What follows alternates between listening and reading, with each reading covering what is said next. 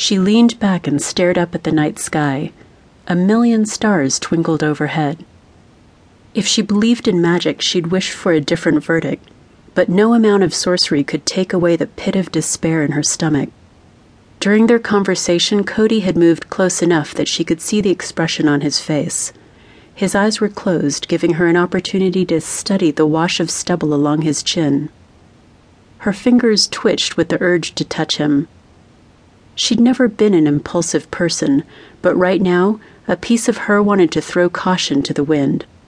The stress and tension of the trial had worn away her emotional defenses, leaving her raw and exposed. Maybe it was the aura of isolation, or the romantic mood of sharing a hot tub with a sexy stranger in the middle of a snow-enchanted forest. Whatever it was, she didn't stop to question her sudden need to be closer to him. Cody sensed her movement the way a bear sensed a predator's stealth.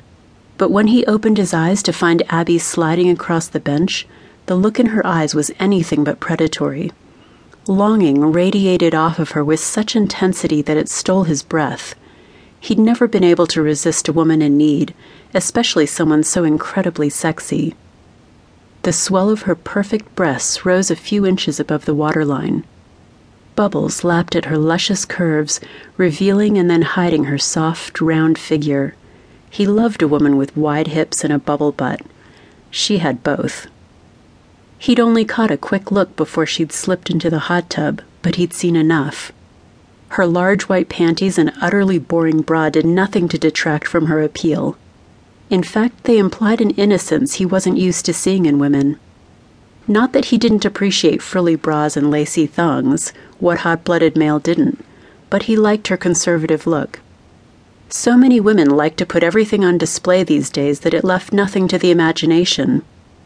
In a way, it took away some of their mystery and made them less interesting. Moonlight glinted off strands of her golden hair, giving it an ethereal glow. Bright splotches colored her cheeks. Her blue eyes flashed as he moved close enough that their knees touched. "If you keep looking at me like that," he said in a husky tone, "I'm going to have to come over there." "Then come over here," she challenged. He tilted his head to one side and studied the slight tremble in her lips. She was vulnerable right now, obviously upset about the case she'd lost. Did that give him the right to take advantage of her?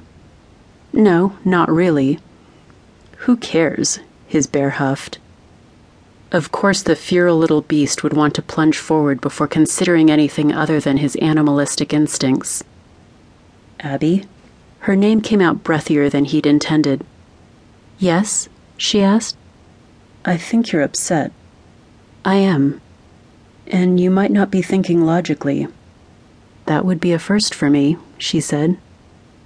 "So maybe we should call it a night." "Do you really want to do that?" she asked in a seductive tone. He groaned and wet his lips with his tongue. "Go for it," his bear hollered. "Oh, hell," he cursed softly. As he reached to cup her face, she turned and brushed her lips across the palm of his hand.